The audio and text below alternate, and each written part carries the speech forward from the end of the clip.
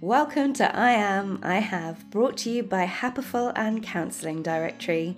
Jess Jones is our guest today, and she is just the person to perk you up if you need a dose of realistic optimism, lived experience, and chat about owning who you really are. Before we start today's podcast, I'm going to sneak in a little reminder to download our free Happiful app. You can read all issues of our magazine whenever and wherever you want to, and find the help you need. Now you've had that reminder, here's Jess Jones. We'd both love it if you could rate and review this podcast, as well as sharing. Today's guest is the brilliant Jess Jones. She's an award-winning blogger, mental health activist, motivational comedian, and author of the brand new and very brilliant book, Own It: How to Build Your Confidence, Completely Love Yourself, and Embrace Your Body. Hers is the relatable voice we all need right now. Welcome, Jess. Hello. Hi, and I'm speaking to you on publication day. How are you doing? I'm good. I celebrated with a Big Mac. The new chicken one was immensely disappointed, but that's fine. But no, I'm doing good. I'm excited, nervous. What's really funny is the irony of feeling really insecure when you've just published a book about confidence. But it's really hard not to, because I put so much into it, and there's so much of me in it. So the idea that people will read it and be like, oh yeah, I love it, or oh no, I don't. I'm like, oh, the pressure is immense. But no, I feel good, all in all. Well, you should. It's brilliant, and we're going to talk about it in a bit more detail. But can we start off with you introducing yourself in your own words? Obviously, I've just given a snapshot of who you are, but what do you think our listeners should know about you? I'm a mum of 4, 7 if you include non-human children, the fur babies. So I've got 4 children, human ones, a dog and 2 cats. So chaos is like just a standard level of life for me.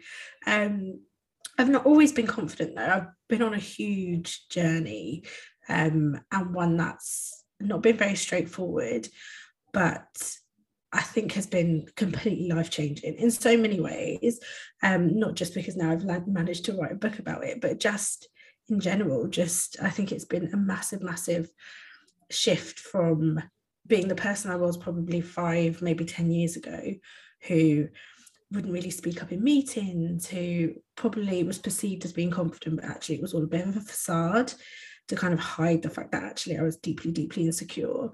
And really wanted to be liked, so just agree with everyone and everything, to the person that I am now. And I guess that's what I want people to know, that it's obtainable in my mind for anyone, no matter where you are in your journey. And I hope that's what people get.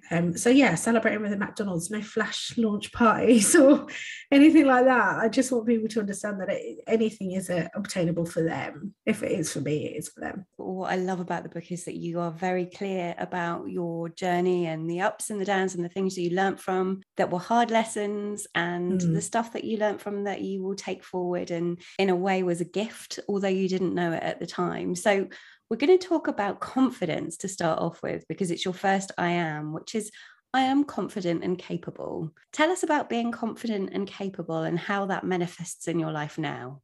I loved the I ams because they were kind of like mini affirmations for me to just remind myself. And for me, confidence and capability kind of go hand in hand, because a lot of the time we're capable of doing stuff. We're not confident enough to try to find out that we can, or that we've got the ability to do it. And I spent a long time in so many aspects of my life, whether it was in love, in work, just not feeling capable of achieving anything positive. But I look back and actually a lot of it was just because I didn't have the confidence to step into that or own it, or to excuse the pun, to own it. But there was no real get up and go about myself to really go, yeah, actually I can do this. So that's why they go hand in hand for me. So the confidence part is believing that you're able, that you can actually achieve something, and the capable part is that actually 9 times out of 10 we're all capable of doing it already. It's just believing that in ourselves, and then having the I don't want to use the word confidence again, but essentially having the confidence to try so that you can find out that you can. And I listened to a really good quote the other day that said, practice doesn't make perfect. Practice just makes you learn and get better at something. But there's never really any perfection in anything. And I loved that, because I thought, well, that's what I want people to have, the confidence to try and try again until they realize that they're capable of doing it, and then just take it from there. I love that. I love that idea. I mean, there is no perfection, but also in terms of confidence and capability, something that really stood out for me in the book was when you talked about confidence and courage as well. And it was something that I really underlined, because I'd never thought about courage in that way and confidence in that way, because I think sometimes people feel that they are enmeshed, that if you have the courage to do something, you must have the confidence to do something. But actually they're quite different, aren't they? Can you share a bit more about what you talk about when it comes to courage? The courage is being willing to try, isn't it? It's the bit of you that is brave, and kind of wants to. The confidence can sometimes be the affirm that I can do it now. I'm a bit more confident. I can do it. I can try it. I can go for it. But courage is really hard. And courage comes from such a place of vulnerability or fear, because we're always like, oh, I don't want to do that. I don't want to try that. I'm not going to do it. And then you kind of get the courage to do it. There's a really brilliant book called The Courage to Be Disliked. And I didn't ever get it at first. And I was like, oh, that's just silly. But actually, it's about this really deep kind of lost words now, which isn't like me, but that really deep, I guess, acceptance that you're scared of something, but you're going to do it anyway. That's such a big thing, and being brave enough to try or even step into that. But they are very different, and it's really hard to articulate, and I hope people understand that when they read it, that they are two separate things, and you can be both of them, you can be one of them, but ultimately you can't have one without the other, which is even more confusing. But you can't be confident unless you've got the courage to try. Yeah, and for me, what I took away from that is if you have the courage, you can move forward. It did reframe for me what moving towards confidence could be, because sometimes we have that spark in ourselves, but we don't necessarily have the confidence. But it's almost like there's momentum there once you have the courage to do something and start the ball rolling. And in terms of confidence, how did you build yours? How did you move from a place of, as you said, feeling quite insecure and just agreeing with people, kind of people pleasing, to somebody who is absolutely owning it and talking about that confidence? There were a lot of times where I had to suck up the fear of failing, and a shame comes into it massively. And I think actually that's probably the biggest thing that stops so many of us doing so many things. And so for me, I had to really accept the place that I was in, and then let go of the shame that I attached to, if I fail at this, what are people going to think? And that's really, really hard, because I was a massive people pleaser. I'm somewhat a little bit still, because I don't think you ever entirely let go of that. But it was really, really difficult. And one of the things that I tried to do was kind of say to myself, who am I trying to impress? And actually, if it's just me, if I achieve this and I'm really pleased with myself, then is that enough? And if it is enough, then I should just do it anyway. And so there are a lot of moments of just kind of almost throwing myself into situations and scenarios and, opportunities that maybe I wouldn't have before, so that at least I could almost prove to myself that it was possible. And when I first started doing that, it was a bit weird, because I threw myself into it to almost prove to myself that I was going to fail, because I was so convinced I was going to be bad at something, or I wasn't going to be able to do it. So I almost put myself in situations kind of going, well, I can prove to myself that I'm going to fail, and then I can just leave that. And then actually, when it went particularly well, or something, I achieved something that actually I didn't think I would, it did the opposite and affirmed to me that actually I can do stuff. I'm going to be okay. So then I just try more things, and over time it built my confidence. But the biggest thing was letting go of the shame of, if I fail, what are people going to think about me? Because I think so much of not doing stuff is attached to, what are they going to think? Because it's one thing to fail privately, but to fail publicly, and public doesn't have to mean like on this huge platform. It could just be in front of your friends or family or children, or people you're connected to, or work colleagues. If you go for a promotion internally and you don't get it, everybody's going to know you didn't get it, so you just don't bother going for it at all. And all of those things are wrapped up in what other people think, and it just is so, it limits you so much. So the build up for me was actually putting myself out there, and then going, okay, or yeah, I could prove to myself I'm going to fail, and then actually being okay at it and going, right, okay, this is possible, and then doing it over and over again. I'm pretty impulsive, so I will just go for something and then just hope for the best. But it built my confidence over time. And there's some kind of internal reverse psychology in there, isn't there? It's like, I'll do this, but I know it's not going to work, and it does work. And then you build the stepping stones of confidence. And it is that courage, like you said, it's that courage to actually do something, even though there is the possibility that it won't work out and it might come back on you. In terms of confidence, are the people within your sphere that have helped you with confidence? Are the people you look to, or I guess people that you've met along the way that have helped? So my mum has always been a really confident person from kind of an outside looking in. And as a child, I look back and she was always quite confident. She was a backing singer. She was always on stage performing and doing so. Like, that's just what she was like. So as a kid, I guess I had no reason not to be confident, because that's what I saw. And actually, most of the women in my family and my mum's friends were all really incredible, strong Black women who just owned who they were, who were really fearless in everything they did, from what I could see as a child. I never knew the inner workings of their minds, but that's what I saw. And so I just always kind of thought, well, there's no, why can't I? And my mum was very good at encouraging me. And even though we all still have those horrendous self-doubts that stop us doing so much, but my mum probably played one of the biggest parts in that for me, because she was pretty fearless. And I look back and realise just how fearless she was. She was a single mum of two, never stopped us. She still took us on holiday and did all these things on her own that I probably wouldn't have done at the time, or even now. I'm like, oh, I've got to go to Aldi with all the kids on my own. Oh my gosh. And when there was my mum taking us on an airplane, like, all those things. And I think she was a really great example for me. And then just on TV, just people that we saw in general. I used to love the Gladiators on a Saturday night.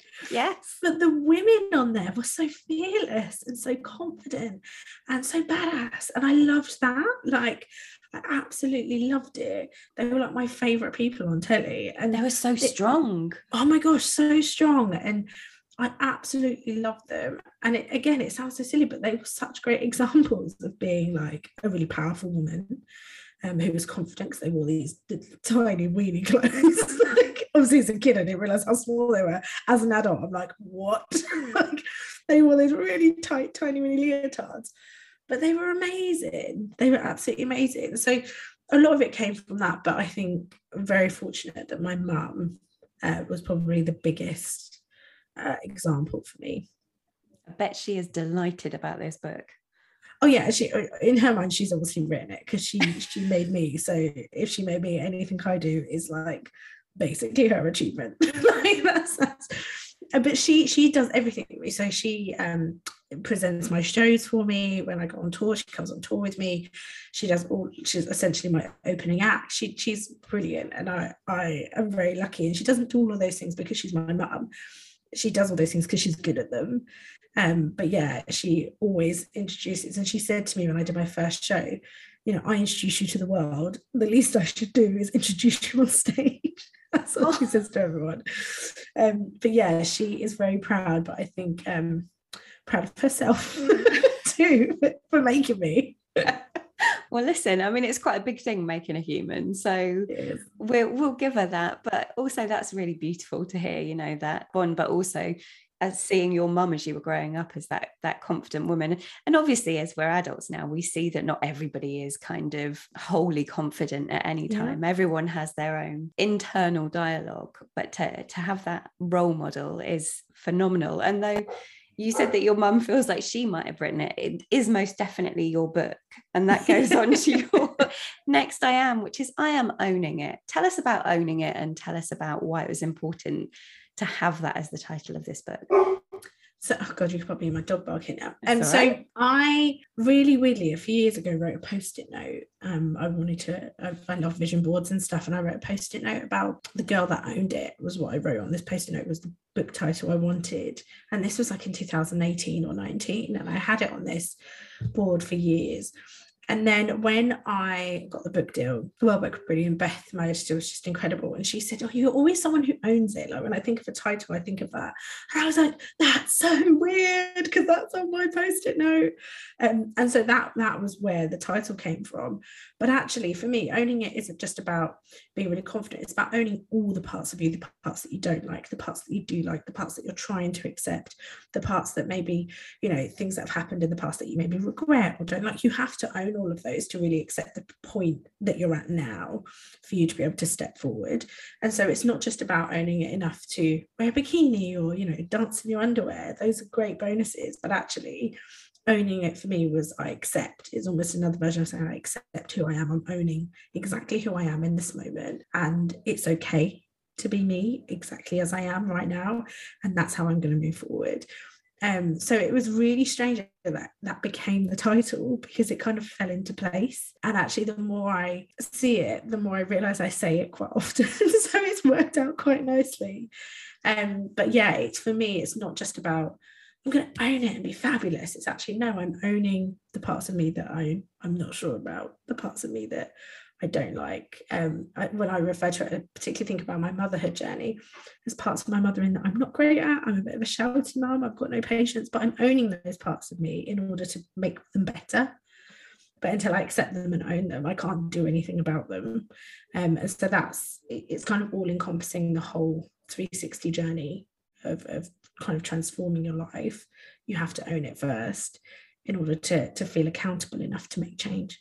Yeah, absolutely. And, you know, one of the things that I saw recently, and it is funny because when you're listening to this, you won't have a visual, but I've got 2 splodges of paint on the wall behind me. And I was like, I can't do this podcast talking to Jess and, you know, looking far from professional. She just brought out a book. And then I remembered what you posted the other day about, you know, sometimes we get caught up in this, the part of us that wants things to look like everything is, you know, Instagrammable or, you know, kind of done. And like I said, you know, I look professional, but actually, why do we feel that way? And you were having a real journey that day. You were kind of interrogating, why do I feel like I need this? Why is that important to me? What is Instagrammable anyway? And I was really thinking about that too. You know, who is looking? Who am I doing this for? What is it about me that feels I can't show the messy, undone, you know, not prepared kind of look? I mean, it's 2 splodges of paint on a wall, you know, it's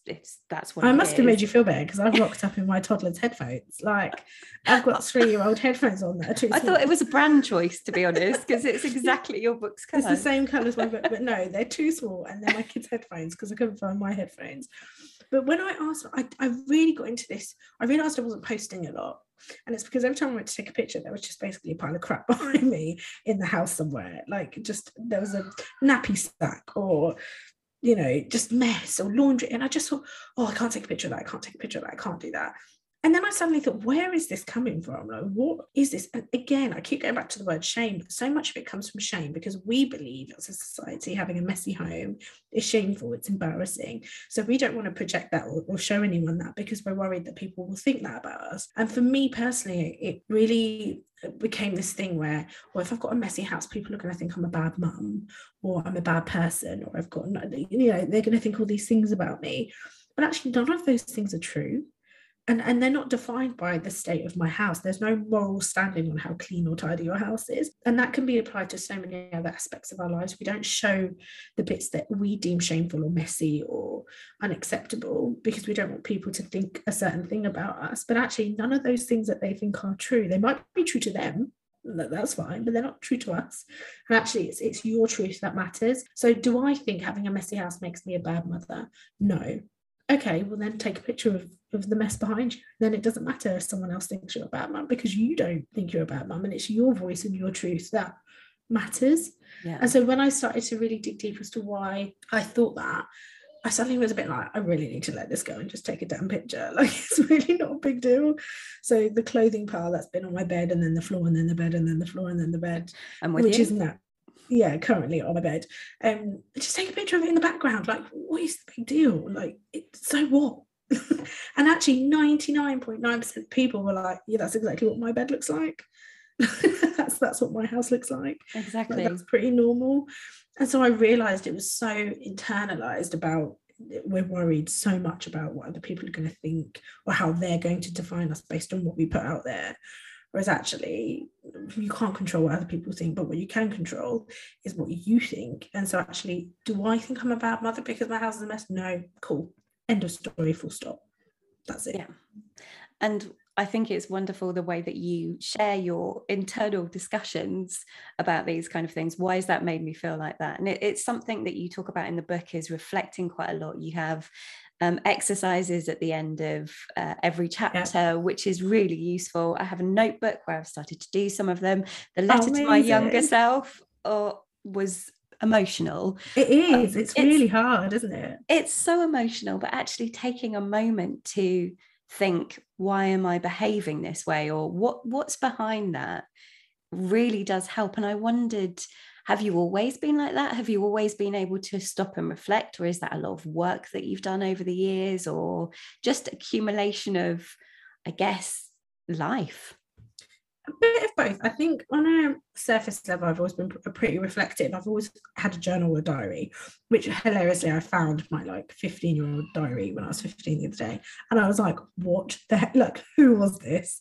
I don't even know why I wrote half the stuff I wrote, and I almost found I was, at the time I was writing the diary almost like hoping someone would find it and I don't know, create a movie about my life. It was just so pathetic. It was hilarious. So I've been reflective in that respect, that I would always write down what happened in the summer holidays. I think I wrote something about being at Thorpe Park and the guy I had a crush on kissed me on the cheek. It was just hilarious. So I was reflective in that way. But I think when I started going to therapy, that was a real learning, because I had to almost be taught how to really reflect, and not just reflect and relive or re-speak on what happened, but actually understanding why that happened and why that's then triggered a domino effect of behavior, or why I then behave the way that I behave, and can that be adjusted, and why I'm triggered in certain ways about certain things. So I think I've always been one to look back, but not necessarily look back in any depth. But I've really done that now, probably much to my husband's annoyance, because now I do it about him and I do it about everything. Yeah, so it's, why do we keep leaving our shoes by the door? What does that really mean? What is that telling us? How is that reflective of how you're feeling inside? I just left my shoes by the front door, Jess. Okay, great. I try really hard to understand more about myself. And one key thing, and I wrote about this in the book briefly, but one of the things I look back on is how I felt about the people. So if I was particularly jealous or envious or bitchy or not very kind, or said unkind things about people behind their backs, which I'm not going to be embarrassed to say that's just part of life, it's something I've done. But when I look back in those moments, I look back at what was going on in my life in those moments. And actually, I realized just how deeply unhappy I was, or there was something going on that was troubling me or bothering me. And so I realized that a lot of what I was saying and doing was a projection of anger and frustration that I was trying to put onto someone else. So looking back now, those things are really helpful for me to understand why I behaved in a certain way, so that when I maybe feel like that's coming on again, or I feel like I'm getting frustrated about something, I can actually take action to make that situation better, rather than fall into the trap of feeling like I was feeling before, and maybe present some particularly negative behaviours that aren't very helpful or resourceful for anyone involved. But I think you have to be open to accepting those parts of you, and owning those parts of you, and those moments in your life that maybe you're not so proud of or aren't so nice. And that's a really hard pill to swallow, because I found it really difficult to be really honest with myself about not being a very nice person at some points in my life. And I'm not condoning it or justifying it, but what I am saying is there was a reason for it, and what I'm going to do now is ensure that that doesn't happen again, so that I can't be someone who hurts someone else. And so that's, it's definitely become something I do more often now. And I think actually it's essential in really finding out more about yourself in order to move forward more positively. I agree, because sometimes what it does when you see a counsellor is that you can't avoid the parts of yourself that you don't necessarily want to look at. And while you were talking about that, I was nodding furiously, because I'm also a people pleaser. So when I know that I have behaved in a way that is less than kind, or actually quite damaging to someone else, I find it really hard to look at that part, and that's not healthy to only look at the bits of you that you can deal with. And that's why I love this idea of owning it. It is kind of saying, you know, we do have these parts of ourselves that we don't always love to acknowledge, but by doing that we can learn something, and we can move on and not do that again in the future. But by keeping them repressed and feeling the shame there and not letting any light on them, they literally just fester, don't they? Oh, absolutely. And then because we don't talk about stuff, and Brené Brown talks about this all the time, about not talking about stuff, when you bring them to light, the shame dissipates, it goes away. And so yes, it can be shameful behavior in some respect, but actually the more we talk about it, the more we can actually understand why it happens, and do more to work to making it a more positive experience for everyone involved. Because otherwise no one talks about stuff. No one wants to admit that they were horrible about somebody else. Or, you know, I can't imagine trolls go around going, oh yeah, on the internet sometimes I put horrible comments on me. Like, just they don't go to the coffee shop, or, you know, a school mum in the paper and goes, oh yeah, yesterday I left a comment on someone saying she looked like a fat cow. Like, no one's going to do that. They don't admit to that. No. Because there's an understanding that behavior is shameful. However, what if she had the time to really stand back and acknowledge, why am I doing that? What is making me behave in that way? And then acknowledging that is actually easier to discuss, to say, actually, do you know what? I'm in a really bad place and I'm projecting, and this is why I'm saying this. And actually, I need some help. I need some support. I need an outlet. And then that conversation suddenly isn't so bad.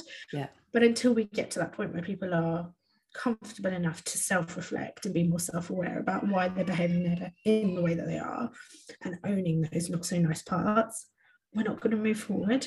No. And that's what I hope for people to get.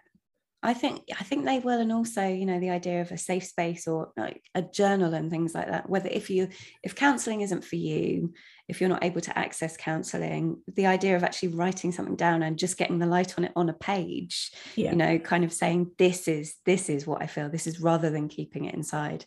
I don't think that can be underestimated. The idea of actually getting something physically from your head or from your kind of soul onto paper and looking at it in black and white can be so helpful. So I love those. I'm someone who loves a bit of homework. So it sounds like Isabella, my 3-year-old, she's nearly 4, but obviously her older sister has homework and she doesn't. So she was always like, I really want some homework. So I bought a maths book for Christmas, and she was like, homework. And now I'm laughing at you reading the book and getting to a challenge at the end of a chapter and being like, homework. But I wanted, do you know why I put those in there? Is because, one, I didn't want it to be an autobiography, because, like, who am I? Like, that's not. You're Jess Jones. That's who you are. Obviously, it's so important. Everyone at least know who I am and know my life story.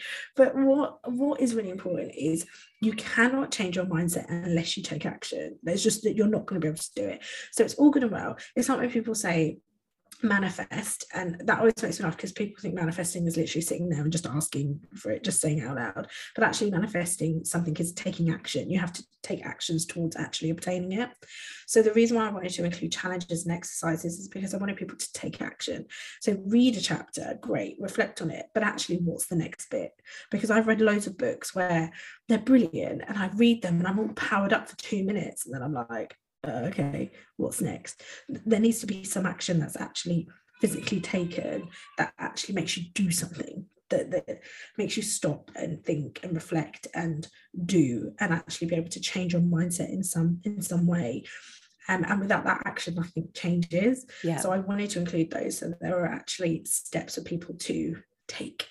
Well, I think it's brilliant, and you're absolutely right. You know, it's scientifically proven. And I was reading Atomic Habits by James Clear. I love it. So I got it as an audiobook, but then I bought the book. So I did exactly the same. I had it as an audiobook, loved it, and then I was like, now I need to highlight it with a highlight pen. Yes. Oh, kindred spirit. Yeah, absolutely. Yeah. But he does talk about, you know, some people can kind of gather the information that they need. You know, they can read all the books, which it sounds like is what you're talking about. But unless you take action, you're not going to change a habit. You're not going to change a direction. You're not going to change a feeling. And I definitely highlighted that bit. Yeah, I needed the physical book to highlight it. Like I bought it just for that. I'd already read it, but it's really key for me that people understand there's a process. You have to take accountability for yourself and do something. There's a physical thing that you need to do, not physical as in go for a run, but there's an action that needs to be had in order for something to change. Otherwise, it's not going to change. You're just going to know a bit more information. That doesn't help anyone. I agree. You've got to move forward. And moving forward, your next I am is a lovely one. And it's I am loved. Tell us about being loved. Something that I actually haven't always thought was possible. And I realise now that you can't really be loved or accept that you're loved until you love yourself first. And I know some people go, yeah, but I've got a really awful relationship with myself. I don't love myself. But, you know, my husband loves me or something. But actually, the behaviours that we present in those relationships don't always reflect that we know that they love us. So we might constantly look for reassurance, or, you know, we're constantly insecure, or we feel nervous or anxious or worried that they're going to run off and leave us, or something's going to happen. Because actually, on a subconscious level, we don't feel loved because we don't love ourselves first. And so I am loved was not just by others, but by myself. I'm loved by me first and foremost. And then the love from everyone else is a beautiful bonus in life. And so that's where that came from for me, because actually the hardest person to convince to love me was me. Yeah. It was me. It was pretty easy convincing my husband because I'm a hottie, you know. Yeah, it was easy. I was like, hun, you're going to love me and marry me. And he did. And your kids automatically, to some degree, love you because you're their mum. But actually, convincing yourself to love yourself is the hardest one. And it shouldn't be, because that we should be essentially leading by example. This is how I love myself, and I expect you to love me because I love myself at this level. And so I really wanted that to be my I am, because I think it's so much deeper than just I'm loved by my mum and my friends. No, most importantly, I'm loved by me, and it's taken me this long to get to that point, but it's the most important one. It is. And you know, you've talked in the book about along the way how you felt and times you haven't loved yourself, and I think it's not linear, is it? Loving yourself. No, and it can flip in and out of feeling that way about it and feeling okay, and different things happening in your life. And you talked about being your own best friend, and as something that's just come to mind is at the beginning of this conversation, I was telling Jess that I've just hurt my back because I fell off some roller skates, and I was quite brutal about myself in that moment. Now I know it's funny, but I think some of us have got used to that kind of self-deprecation in a way. Is that the right word? Self-deprecation. Yeah. I was the worst at that. Because it's almost like that's what's inbuilt. That's what people laugh at. That's a kind of, it's a defense mechanism. Sometimes it's a way of forming a funny connection with someone, kind of downplaying something you've done. But after a little while, it starts to seep in. It's kind of insidious, and you start to see yourself in that way that you're projecting to others. Are you more careful now about the way you talk about yourself to yourself? Yeah, totally. And I think on some level as well, we say these things before anyone else can say them. Yeah. So I used to describe myself, for me now, fat isn't a negative word, but when it was for me, I would say, oh yeah, I look so fat in this, before anyone else could tell me I did.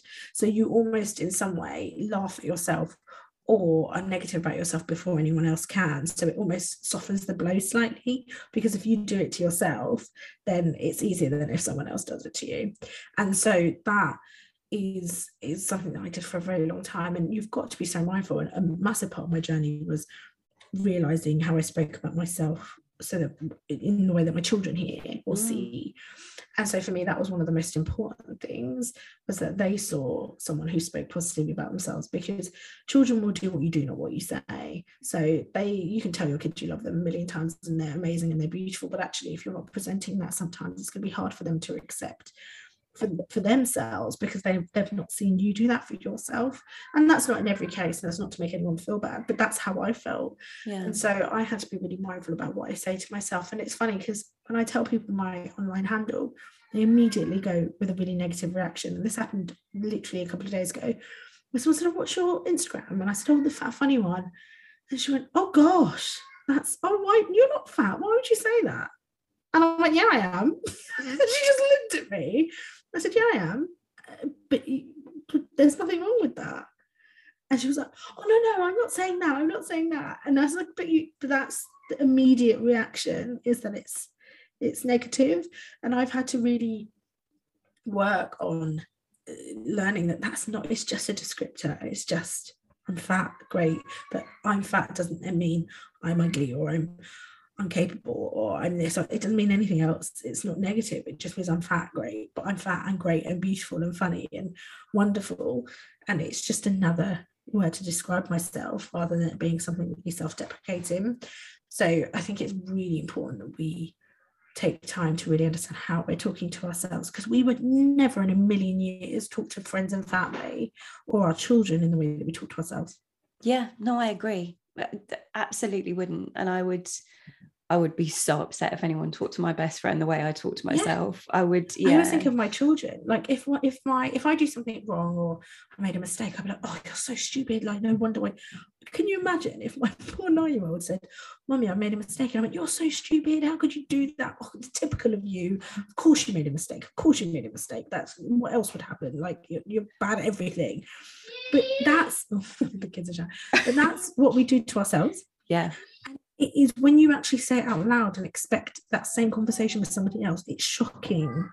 It genuinely shocks you how negative it is. Yeah, it can be abusive. Absolutely, it is. We're verbally abusive to ourselves. And because it's to ourselves and it's in a dialogue, we don't necessarily think it's that important to address. But it is. It's so, so important. So I always say, and I've said it in the book, would you speak to your best friend like that? But also think of anyone that you care about or love. Would you say any of the things that you say to yourself, to your friend, to your child, to your mother, to your partner? Would you do any of that? And if the answer is no, then there's absolutely no way that you should be talking to yourself like that either. No, I agree. I absolutely agree. And just coming back to what we were just talking about, when you told someone that your handle was at the Fat Funny One and that was their response, it's so interesting how diet culture is so embedded in our everyday that even when you do the work on yourself, and I'm talking from a personal perspective, but even when you do the work on yourself and you're trying to move away from that diet culture mentality, guarding yourself against the fact that it is still very much embedded in the world around us, and talking to yourself and loving yourself is part of the equation, but also being aware that other people won't have the same understanding of how you talk, just the general diet culture shit in January, the general kind of body talk, it's like talking about the weather sometimes in the UK, they're kind of putting yourself down, and just being aware of that around you as being a shorthand for an easy conversation. Like you said, like talking about the weather, it's become so natural and so normal for us to talk negatively about ourselves, or happiness and joy and abundance and greatness all come when we get to time when there's we lose weight, or we joy is in smaller jeans. It's like basically what we're taught, and it's just not true. And even when we talk about feeling, like, so we all say things like, it's very British thing, so I feel so fat.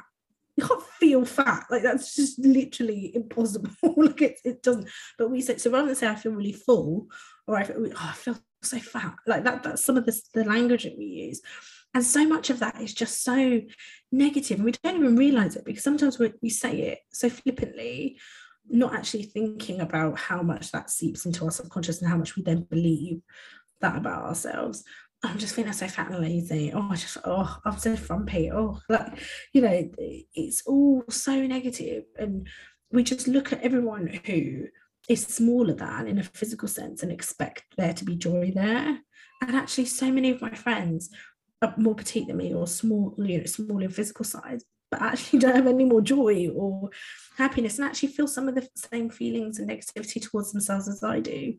So if we all feel like that, and we're all in this vicious cycle, then clearly it's not an issue with our physical body, and there's something else going on. And it's so easy, and January is like the worst time. And actually, when we looked at publishing my book, it was like, when did we want to do it? And I just said, I want it to be at the beginning of a year where everyone is being fed this, lose weight, feel great. Oh, this is the year you're going to change your life. This is the year you're going to fit into that dress. This is the year you're going to lose all the weight. This is the year you're going to get to Target. And I wanted to throw something in the mix and go, actually, yes, this is the year you're going to change your life, but it has nothing to do with what you look like and everything to do with how you feel about yourself. Yeah. And I wanted to throw that in the mix. And I'm so glad it's now, because it's February. So everyone who's tried to, if you were anything like I was back in the day, you've done it for 3 weeks and now you're fed up and you're like, sod this. So now I'm coming in and going, see, you didn't need it anyway. Here we go. I agree. And it is about that, you've used those, we use words to mask sometimes what we're, we go to a shorthand, which is a tired shorthand and doesn't actually describe what's really going on. So what is behind that? Why are we feeling like we don't want to leave the house and see people? Why are we really feeling like we can't do something? Instead of just kind of using this terminology that's so loaded, but also says nothing. It says nothing. It doesn't really say how you're doing. It's just like you're drawing a curtain over something. What is really going on? And that's what I love about your book is you are asking that. You're asking people to really think, but in a really relatable way. So thank you. And I'm going to go on to your final one, which is I have everything I need to create joy and happiness in my life. Tell us more. I think we all feel like joy and happiness comes when, if, what if. And it's always when we get something else or when we do something else. And actually, for me, it was accepting that it's now. It can be now if I choose it. And it can be quite. There's this toxic positivity, isn't there? Put your big girl pants on and move on, and everything's fine. Just choose happiness. Blah, blah. Yes, okay, to some degree, but actually, it's not as simple as that, is it? Like that. That's ridiculous. But actually there is a choice to be made. And what I meant by that I have is that I have it within myself now. I just have to bring that to the surface and really understand it and move forward with it. It's not going to come when something else does. It can happen now, but I have to actively choose it and work on it. So it's not that, just put your big girl pants on or, just choose to be happy today. I'm not necessarily saying that, but what I am saying is that it's already there. The things that make up that joy and that happiness and that abundance in your life, you do already have. It's about bringing that to the surface and understanding it and using that every day. And it took a long time to understand that.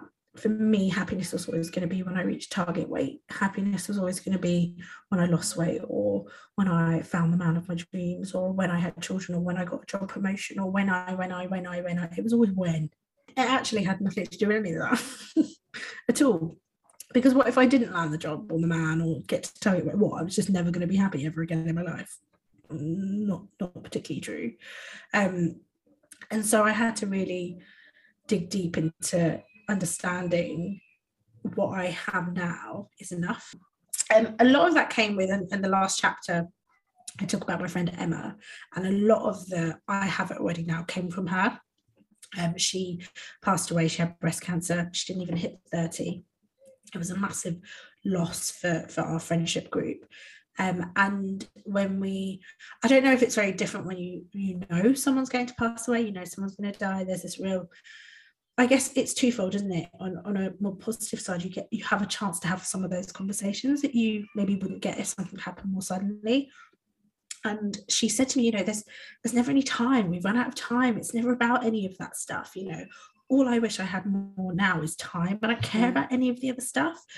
And that was so hard hitting for me because actually that's what we expect. We almost, to some degree, are a little bit entitled, thinking we've got all the time in the world to get what we want and then joy will come. And actually that's not the case. And, I'm not doing a whole, life's short, YOLO, no, but actually you really have to accept you have everything you need now. Yeah, you do. It's just about bringing it and understanding it and accepting it and owning it and using it every day to change your life rather than thinking it's going to come when. I agree. And thank you for sharing that with us and about your friend Emma. And, that's a really strong, the future isn't promised and we have to find what we have now, and that is enough. So as we come to the end of the podcast, I'm going to ask you the question that we ask everyone, which is if you could meet Jess 10 years from now, so you get to go and sit with her on a bench and have a chat for 5 minutes, what do you hope she would say to you? What kind of pearls of wisdom or note from the future do you hope she'd give you? I love this because everyone always says like 10 years behind and you always give them, but actually I've never thought about ahead before. I hope that she would say your kids turned out all right. They're not in therapy like you think they need to be. You did all right, hon. Don't worry about that. Because I genuinely think every decision I make to the kids, I'm like, that's it. They just go to therapy. They're going to be so messed up because I messed up. But no, I from that perspective, from a parenting perspective, I hope that I'd look back and say you did all right. You know, they've turned out fine. You did great. But also that she would say your consistency and relentlessness to keep going, even when it all went a little bit wrong, is why you made it and why you got this far. Because I think in the moments where we almost feel like there's a stop, don't we? There's a wall. Oh, I don't want to climb. Oh, I don't want to get. Oh, forget it. It's not my lane or whatever. And actually, it can be. And I think I would say that to myself, is that there were moments that were tough. You didn't think you were going to get on the other side of that, but you did. But you needed to keep going. You needed to be consistent and you needed to be relentless in that. And those two things made it that you got to where I am. And that's a really great place. And you changed lots of lives. Like that's, and not in a really narcissistic, I'm the one who changed everyone's lives. Because actually, I think with writing a book like this, the hard part is the change doesn't come from what they learn about me. The change comes from when someone decides to do that for themselves. So they could read that book and say, well, I read it and nothing changed. But actually, it's because they didn't take the action that I'm explaining to make that change. So I hope that I look back and think the story that I shared was worth sharing. It was worth the vulnerability. It was worth the nerves and the 3 a.m. word count, trying to get to my word count. It was worth sharing maybe the parts of me that I didn't want to own or owned that weren't so nice, but I needed to share to help people understand. All of that was worth it because someone's read it and related to it and made an active change and has made their life better. But those changes will come from the people who read it, not necessarily from me, but I want to know that I was part of that and got to ignite some of that for them so that I know that it was worth the struggle. It was worth the heartache and the crying. From my very humble perspective, I just think it's brilliant. And I think you will absolutely do that. I mean, it's day one of it being out, and I look forward to hearing more from you on it and seeing people post it. And if you're listening to this and you've got Jess's book, please do give her a review and also tell us how it's helped you as well, because I think it's a really wonderful book. And it's always gorgeous to talk to you, Jess. We love you at Happiful and we're so delighted. And there'll be a piece with Jess in our 5-year anniversary issue of the magazine, which is issue 60. And that will be out in mid-March. So make sure that you get your hands on that. Jess, where can people find you if they want to find you online? So at The Fat Funny One, pretty much everywhere. So that's like Facebook, TikTok, Instagram. I'm scared of Twitter, so I'm not. It is hardcore, and I'm just not about that life. Like, maybe I need to reread my book and get the confidence to go on Twitter, because I'm like so scared of it. But on all the others, it's exactly the same. Just at The Fat Funny One is where I'm at, and on YouTube, and just that's it really. And then obviously, and the book is everywhere it needs to be. So Amazon, WH Smith, Waterstones, the bookshop, all of those good places. It's there, and yeah, that's where I'm at. That feels very strange, actually, saying you can go to Waterstones and find my book. How weird is that? Thank you for listening to I Am, I Have. Don't forget to rate and review this podcast, and please download the Happiful app to find mental health and wellbeing help in your area. If you're in need of immediate help, you can call the Samaritans on 116 123 or email joe@samaritans.org 24 hours a day, 7 days a week. Help is available. This podcast has been produced and hosted by me, Lucy Donahue for Happiful. We hope you'll listen again soon.